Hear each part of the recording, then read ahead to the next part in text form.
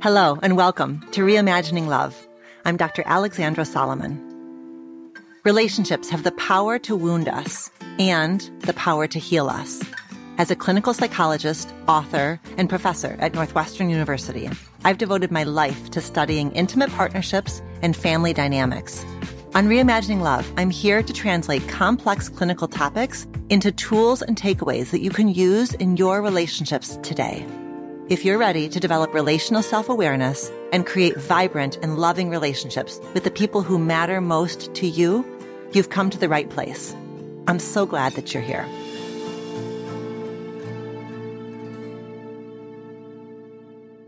Hi, Reimagining Love listeners. I have a special announcement. The brand new Reimagining Love Workbook, Volume 1, is now on sale on my website. You know, when I set out to create this podcast, I knew that I wanted the lessons and the insights from the episodes to feel tangible and immediately applicable to you and your relationships. As a couples therapist, I've seen time and time again that improving your relationships and your relationship with yourself takes effort and intention and time. We need strategies, we need practices that we can play with, as well as structured spaces to reflect. And sometimes the best way to do this is to put pen to paper, to see what's going on inside of our minds and inside of our hearts. So I decided that I would create companion worksheets for all of the solo deep dive episodes of Reimagining Love. These worksheets contain tables to fill out, relational self-awareness questions to answer, and reflection exercises, all tied to the topic of the episode. And these worksheets have been available to listeners through my newsletter as the corresponding episodes have aired. And now I've updated all of them, and we've compiled them into this downloadable, easy-to-use workbook so that you can conveniently access them all in one place. And at the end of the workbook, you're going to find a glossary of the therapeutic terms that I frequently use, as well as a list of all the podcast episodes thus far, organized by topic, in case you're seeking support in a particular area at a particular moment. So, if you're ready to dive deeper into your relational self-awareness work, click the link in the show notes or head to dralexandrasolomon.com/RL workbook to purchase this amazing bundle of resources, which you can use individually or with your partner.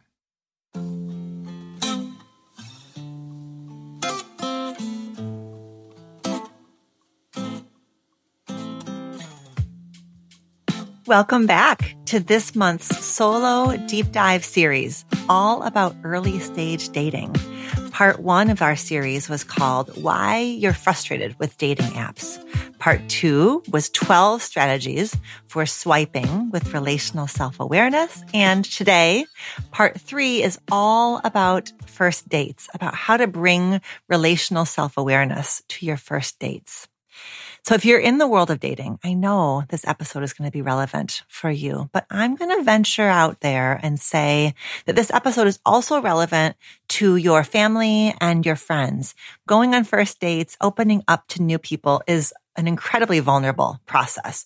And so I want daters to feel like they have a solid crew around them that's ready, willing, and able to cheer them on, to listen to them without judgment, and to commiserate, of course, when and if they start to feel frustrated. So I think this episode is going to be important for all of us to dive into. I'm going to make the case in this episode that in addition to a rockin' outfit that you feel great in, positive energy, and your fantastic smile, I think that relational self-awareness is the very best accessory that you can bring with you on your first date. And I'm going to walk you through how relational self-awareness can serve you before you go on a first date, during your first date, and when you get home from a first date. In fact, I am so nerdy about the importance of relational self-awareness on a first date that I have developed, yes, the first date data worksheet. The first date data worksheet. It's already being used by lots of people all over the world because I've been sharing it at workshops for therapists and in some other formats for, I don't know, probably about a year now. But this is the first time that I have talked about it here with you on Reimagining Love. It's a worksheet designed to help you make sense of what you are thinking, feeling, and sensing, like sensing in your body before, during, and after. And if you are a newsletter subscriber, you will get a copy of the First Date Data worksheet in your inbox. And if you would like to join the newsletter, head to dralexandrasolomon.com/subscribe, and you will get a copy of the worksheet that way. This worksheet is also available in our brand new Reimagining Love Workbook Volume 1. This downloadable workbook includes all of the worksheets that we've been developing over the first year and a half of the Reimagining Love show, which means that you're going to get almost 60 pages of resources that are designed to support you in all stages of relationship development and as you face any number of relational challenges and complexities. And so that new workbook, the Reimagining Love Workbook Volume 1, does include the First Date Data worksheet. And you can purchase your copy at dralexandrasolomon.com/RL workbook. Okay, so I want to first share a real life dating story with you. My team was able to connect with someone who went on a first date last week and who used the First Date Data worksheet.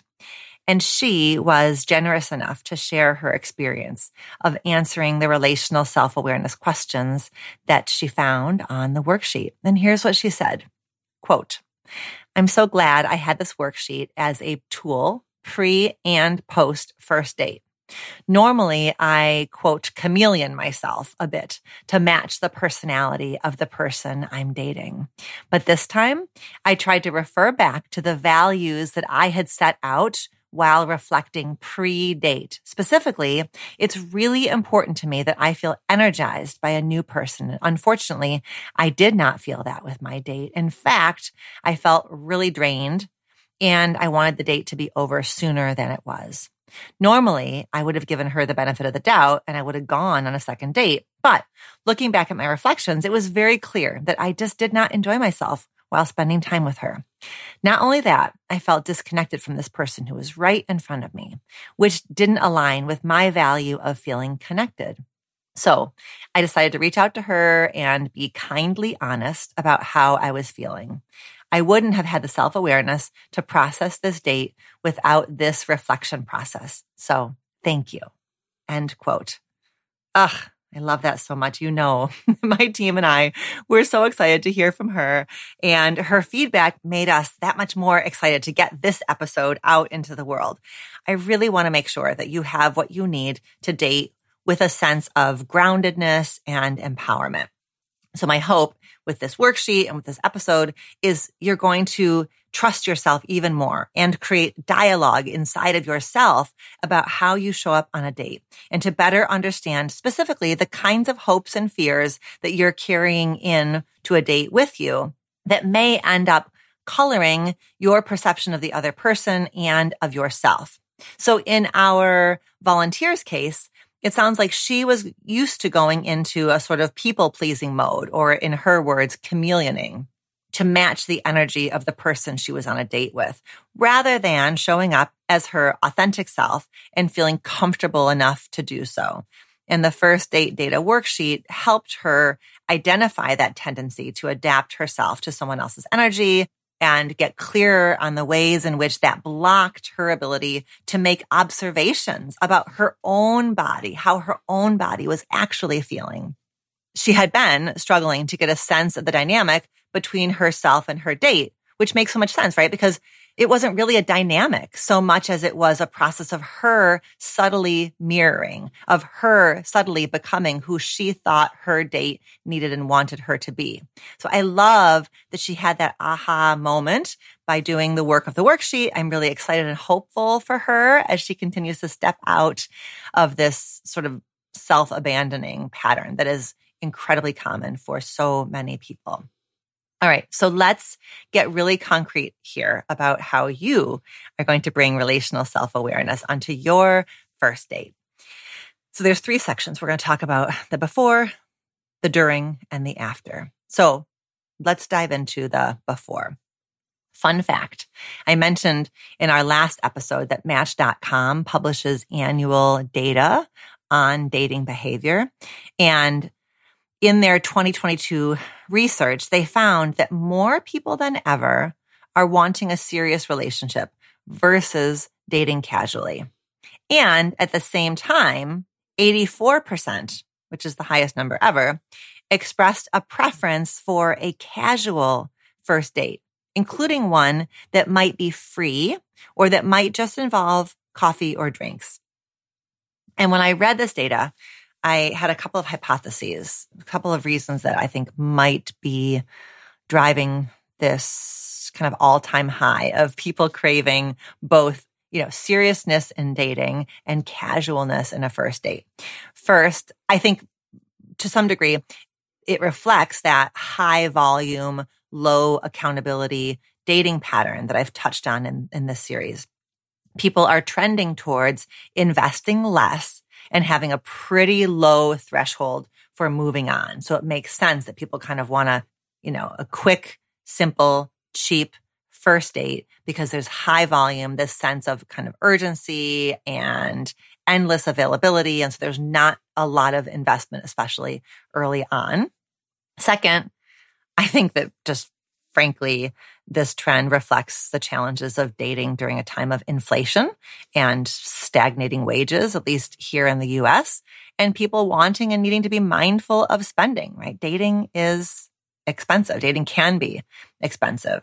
So fine. And then third, I think especially for straight couples, a low or no cost date helps folks bypass a gendered power dynamic that comes up around who pays for what and then what that means.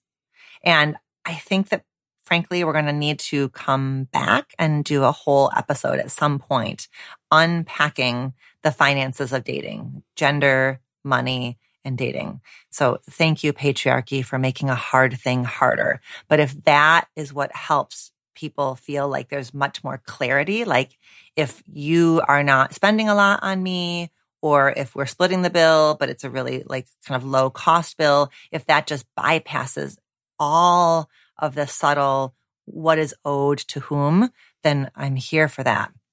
So I think with this trend of lower cost first dates paired with a seriousness and intentionality is pretty cool. I think that this approach opens the door to something that ends up having the potential to be more relational and more mutual and much less role-based, right? Meaning that each person is sort of playing the part that the culture has taught them to play. And I think that reducing or eliminating the financial part of a date invites you to focus your attention then on the dynamics, how you feel on the inside when you are sitting with this person and how the two of you seem to be playing off of each other versus getting lost in who's doing what for whom and how flashy it is or how impressive it is or how much effort's been put in. I think you can really focus a bit more on the dynamics. It also makes it more likely that your first date, therefore, is going to be something perhaps more experiential and activity-based, like a museum or an outdoor event or an outdoor concert or a hike versus sitting across the table, eating and making conversation, which I think can be a little bit straining for people. Just sitting still, sitting your body still, maintaining eye contact and just having only conversation to fuel versus having an experience or an activity. I like this idea of triangulating in an experience and using that as a gateway to conversation versus sitting across the table and all you're doing is talking. And there's the risk of it slipping into each of you interviewing the other person. I like that your bodies are moving if you're doing something like going to a street festival or a museum or on a walk. I like that idea of bodies being in motion because it tends to be easier for us to manage our anxiety when our bodies are moving versus that we're just kind of sitting still. So regardless of what your first date is going to be, I want you to consider that your first date begins long before you catch an Uber to an art fair or wherever you're going to head. And take a little bit of time to get yourself in the zone. Practicing a grounding activity of some kind in advance of a first date can help you show up more authentically, and it can help you tune in, kind of just arrive on the date with your unique brand of confidence, whatever that looks like for you. So here are a few options, a little menu of pre-date activities that you can do. You could just connect with a friend or a family member who makes you laugh so that you feel a bit light and a bit easy as you go. You could tap into your creative side by engaging with a hobby or something creative that you love to do. Do a fun, energizing workout. Cook some delicious food for yourself. And finally, here's a suggestion that comes from Regina Thomashauer, who is also known as Mama Gina. She is the author of the really bodacious, wonderful, bold 2018 book called Pussy.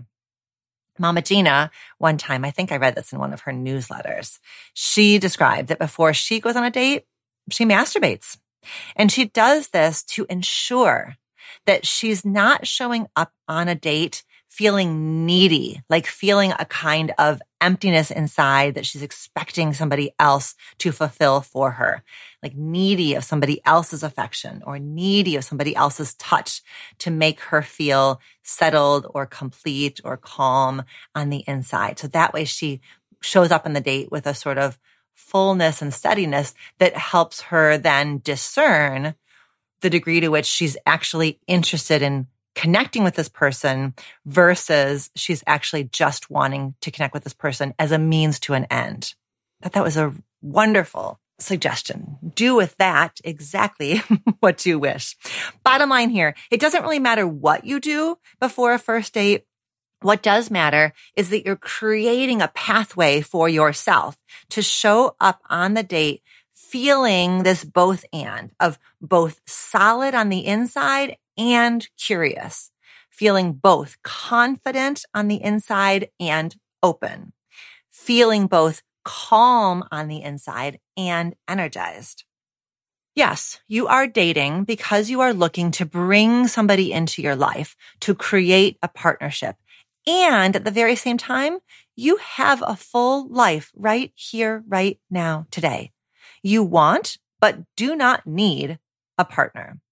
And the fact that you are interested in partnership does not mean that you are needy. It means you are open to the power of love. And so these pre-date grounding rituals are especially important for you if you find yourself struggling with one or both of these incredibly common dating challenges. The first one is if you're someone who's at risk of blurring the line between I want to fall in love and I'm such a desperate person, then I want you to have ways that help you remember what's actually true. You are interested in partnership. You don't need partnership. But for some people, that desire to fall in love ends up feeling like it means that they have to fall in love or that they're needy or that they're desperate. So that pre-date grounding ritual can help you really connect to the fact that no, you are choosing to do this. And second, if you're someone who's at risk of being cynical about dating, if there's a part of you that starts to say sometimes there are no good people out there, then doing something before a date that feels pleasurable to you can help you quiet that inner pessimist. And that inner pessimist, listen, I have reverence and respect for your inner pessimist. Your inner pessimist is a self-protective part of you. Your inner pessimist likely has data to support their case. Either horror stories of your own from the dating world, or horror stories from friends of yours from the dating world, or from Twitter about the dating world. It's not hard to find data that supports the idea that cynicism and pessimism are your best bet. But your inner pessimist needs to go take a little nap while you go out and have this first date. If your inner pessimist is in the driver's seat on a first date, that part of you is going to look for proof of the belief that there are no good people out there. And because your date is imperfect, by definition, on account of the fact that your date is a person and all people are imperfect, your inner pessimist is going to find plenty of faults in this person. So this pre-date grounding ritual, whether it's a workout or a conversation with a friend, like whatever it does to help you feel tapped into joy, pleasure, ease, comfort, is really helpful if you've got a little inner pessimist that you've got to figure out how to manage. Like, thank you for your service, inner pessimist, but you need to go take a nap while I go on this first date. Creating the conditions for you to feel good on the inside before a first date is important. It's going to help you manage your anxiety. Anxiety and dating are inextricably bound. Why?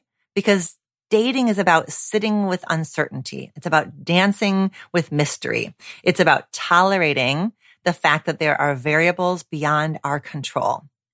And uncertainty generates anxiety. Imagine a bell-shaped curve. On the left side of that bell-shaped curve is you feeling flat and feeling dread. At the right side of the bell-shaped curve is you feeling panicked. I want you to hang out in the middle of that curve. The middle of that curve is alert, energized, present, like awake. A word I love here that captures the middle of that bell-shaped curve is the word nervited. Nervous plus excited. I heard this word first from my friend, Dr. Sarah Nasserzadeh. You may have met her in episode 13 of Reimagining Love, but she says that she didn't coin the term nervited. But whenever I say nervited, I think of Dr. Sarah. Nervous plus excited. You get to feel both. Your nervous does not negate your excited, and your excited does not mean that you can't also be a little bit nervous. Finally, in terms of what you can do before a first date, you can journal a bit. Here are some relational self-awareness sentence completions that you also will find on the first date data worksheet. See what comes up for you as you answer these or answer these at a later time. There are 5 of them. The first one is, on a first date, I hate it when I feel ... 2, on a first date, I hope to feel ... 3, on a first date, I worry most about ... 4, on a first date, I would enjoy myself more if ... 5, on a first date, I want to remember that ... What I like about these 5 prompts is they're reminders that you have quite a bit of power over how the first date goes. The way that you show up matters. Yes, you are only one half of the equation, but you are an entire one half of the equation. So all of that attention to your mindset, to your body, is going to help you feel like if you've tended to sort of your side of the street, then when you show up, you really are open and available to see what's possible. And you know that the data you collect on the first date, the way you feel on the first date, is the best data it can possibly be because you've done your part to make sure that you feel as good as you can feel. Okay, fine. So you are calm and you're ready and you're heading out the door. Let's talk about how you can bring relational self-awareness during the first date. And the way you do that is by noticing what direction your attention is going in. And I'm going to posit to you that there are 3 directions that your attention can move into during the date, and that 2 of these directions are unhelpful, and 1 of these directions is helpful. So let's talk them through. Direction number 1 is the self-critical direction. Sometimes on a first date, your attention may end up feeling like a big old spotlight above your head, a self-critical direction. And this is obviously one of our unhelpful directions where attention goes. This is when you sort of have yourself under a microscope and your thoughts are full of, does this person think that I'm pretty, handsome, hot, interesting, engaging enough? Am I asking enough questions? Am I asking too many questions? Do I have spinach in my teeth? This direction, this self-critical direction, reflects anxiety and it amplifies anxiety. And I think that those of us who tend towards that self-critical direction, I want you to explore what's the origin story there. Like, why might you be particularly at risk of becoming self-critical on a first date? Perhaps you grew up in a family of origin where you felt overly responsible for everything and everyone. If that's the case, then you might be more at risk of doing this, right? Like, that's just sort of par for the course, that you feel your default setting is I'm in charge of how everything goes. And so having your thoughts turn to, how am I doing? How am I managing this conversation? Like, am I being too much? Am I being not enough? That's your tendency. I think also, if you're somebody who experienced bullying when you were growing up, or if you're somebody who was ostracized socially when you were growing up, you may have a particular tenderness around anticipating other people's criticism, anticipating other people's rejection. And so that may fuel this kind of self-critical tendency. If you run a bit perfectionistic, it's understandable that you anticipate that other people are going to be as hard on you as you are on you.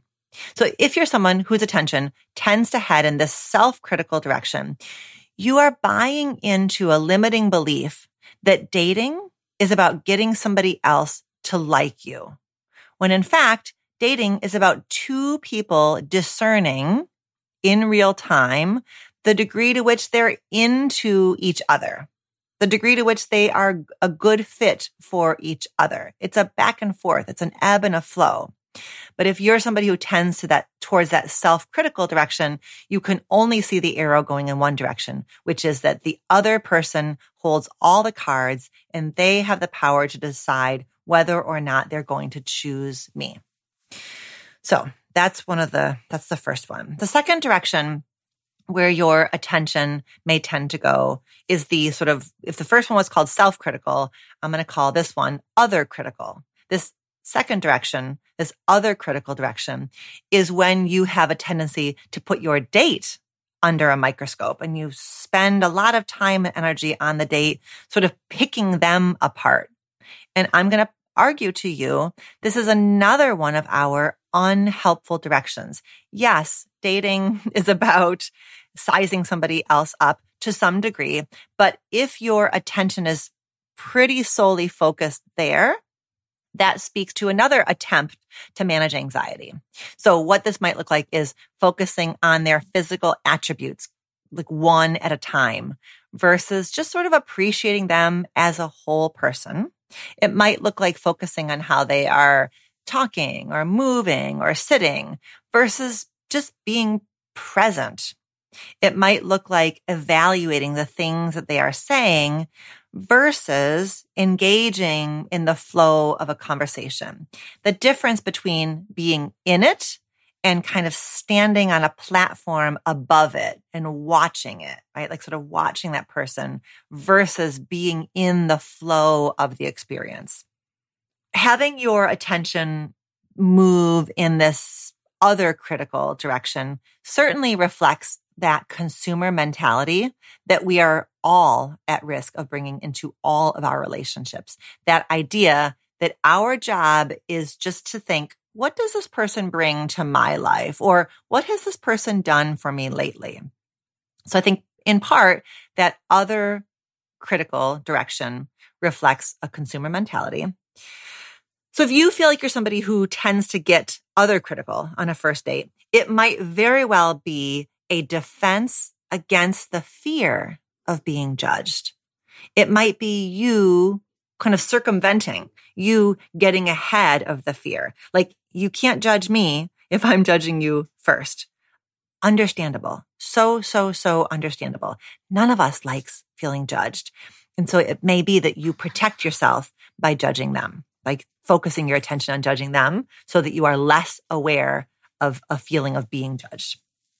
It could also be if you come from a family of origin that tends to be gossipy and judgy, especially about outsiders, you may be at risk of having your attention move in that direction on a first date, in part because that's just how you grew up with that judgmental mindset, but also in part, you might be anticipating, even on a first date, how your family would react if they ever met that person.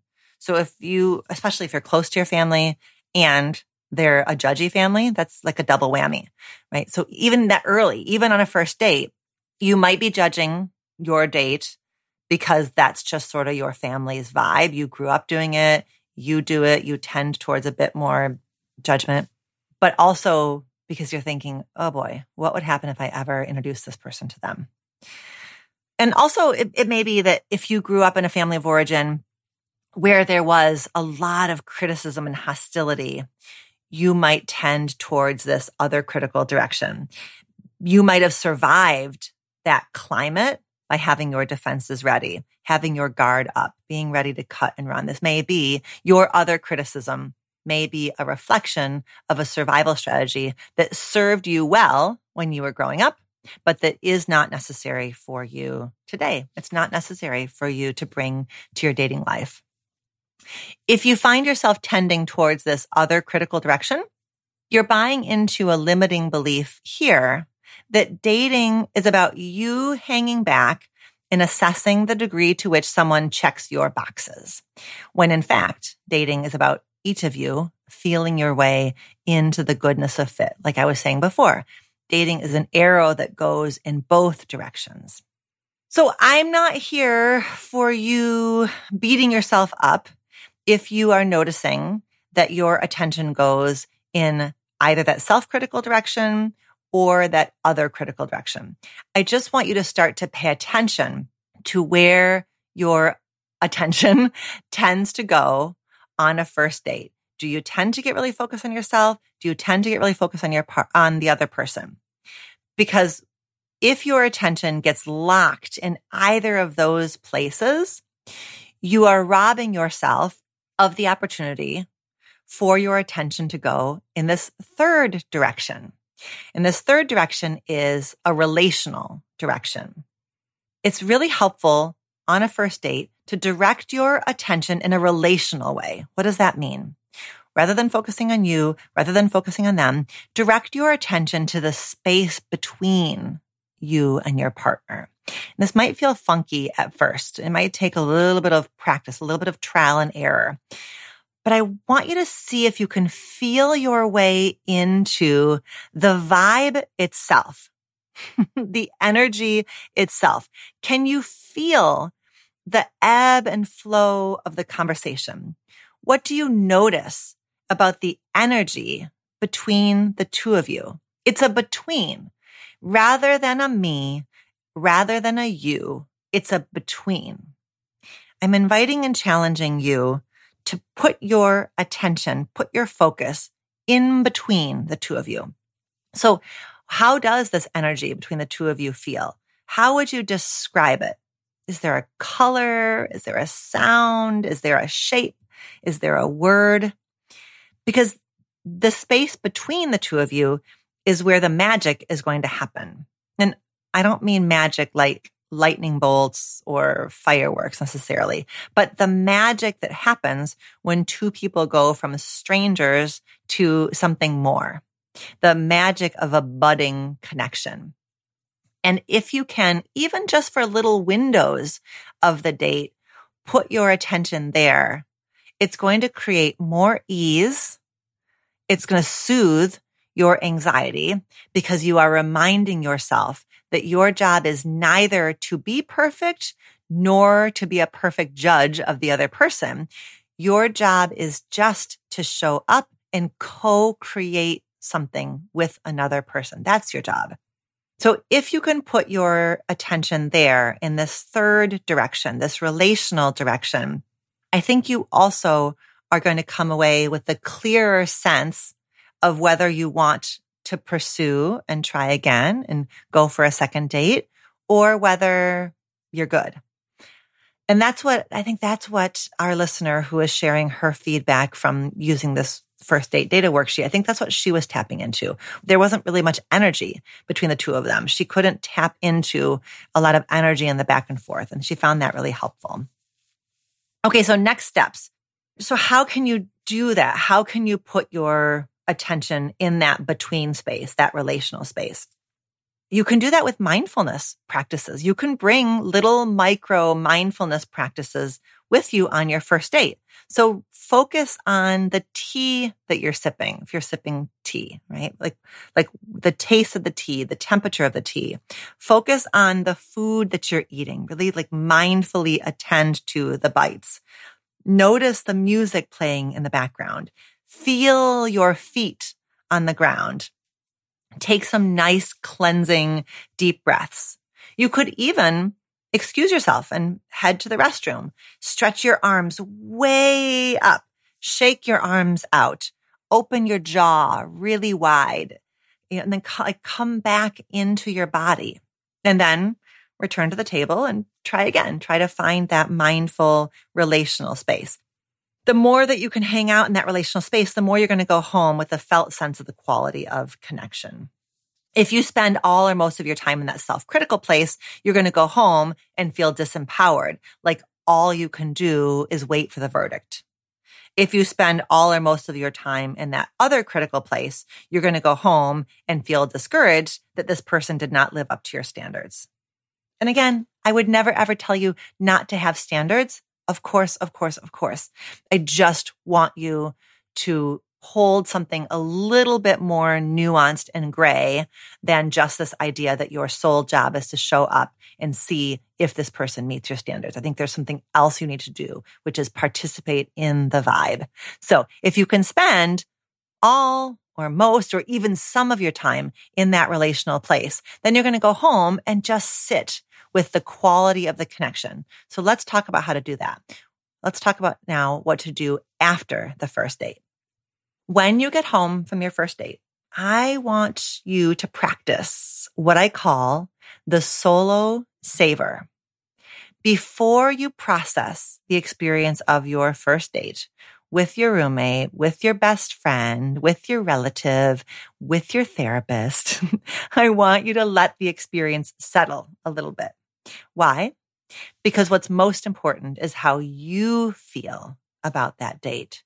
Your friends and family are likely, hopefully, wonderful sounding boards, but the people you talk to about your date are going to filter the observations, the data, the stories through the lens of their own preferences, through the lens of their own sensitivities, through the lens of their own cultural conditioning, through the lens of their own beliefs. Their reactions to your experiences are not capital T truth. Their reactions to your experiences say a lot about who they are as people, how they've been socialized, what they fear. It's not wrong. It just means that if your own experience of the first date gets muddied by their perceptions, then you are robbing yourself of the opportunity for dating to be a crucible, a gateway towards deeper self-trust. And yes, dating is ultimately about finding partnership, but dating is also a means towards deeper self-knowledge, self-trust, self-clarity. So if you are waiting on other people to tell you how you feel about your date, you're missing out on that opportunity. So I want you to process on your own, even just a little bit first, so that you can get clear on what you want as the next step. And there's a lot to process. So again, this is a really helpful place to have the worksheet. If you want the worksheet, subscribe to the newsletter and you will receive it in your inbox. That newsletter subscription link is dralexandrasolomon.com/subscribe. It's linked in the show notes. And this is a part, it's literally a table that we created for you to fill in when you get home. And I'm going to talk you through what that table looks like. So you'll see that it has 3 columns. And the first column is the data itself. The second column is for your observations. And the third column is the story that you tell yourself about that observation. And this is really important. So for example, I want you to reflect on your thoughts. What were the thoughts that you had on this first date? So you write down your observations. What were some of the thoughts that you were having? And then I want you to write down the story that you are telling yourself about those thoughts. Because there's a little step that we take, a meaning-making step, that I just want you to notice how you do that.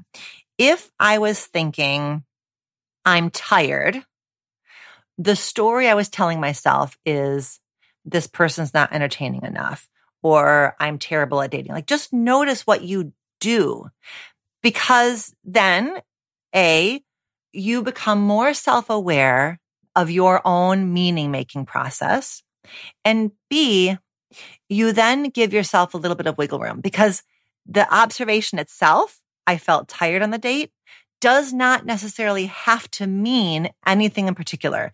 The observation is just the observation. The data is just the data. You can let it just kind of sit there without necessarily making meaning of it. So the things I want you to be reflecting on, there's 7 of them. 1, your thoughts. 2, your emotions.